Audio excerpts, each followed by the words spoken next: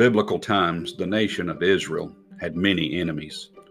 You can read through the historical books of the Bible in the book of 1st and 2nd Kings, 1st and 2nd Samuel, 1st and 2nd Chronicles, and you will see many battles.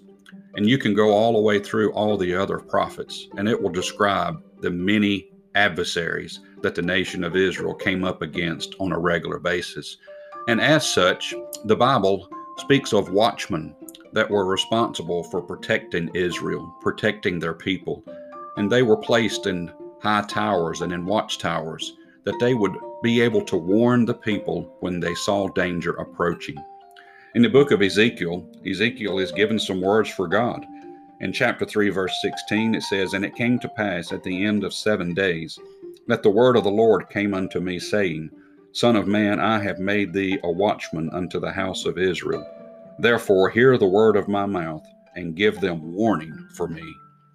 This is not talking about physical protection. It's not talking about military protection. It's not talking about being in a physical watchtower or upon a high wall. But it is talking about being a watchman of the soul.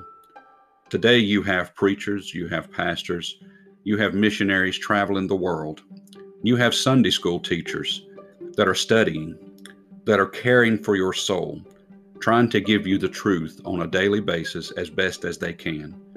This virus has stopped some of that, but it doesn't mean it doesn't need to continue.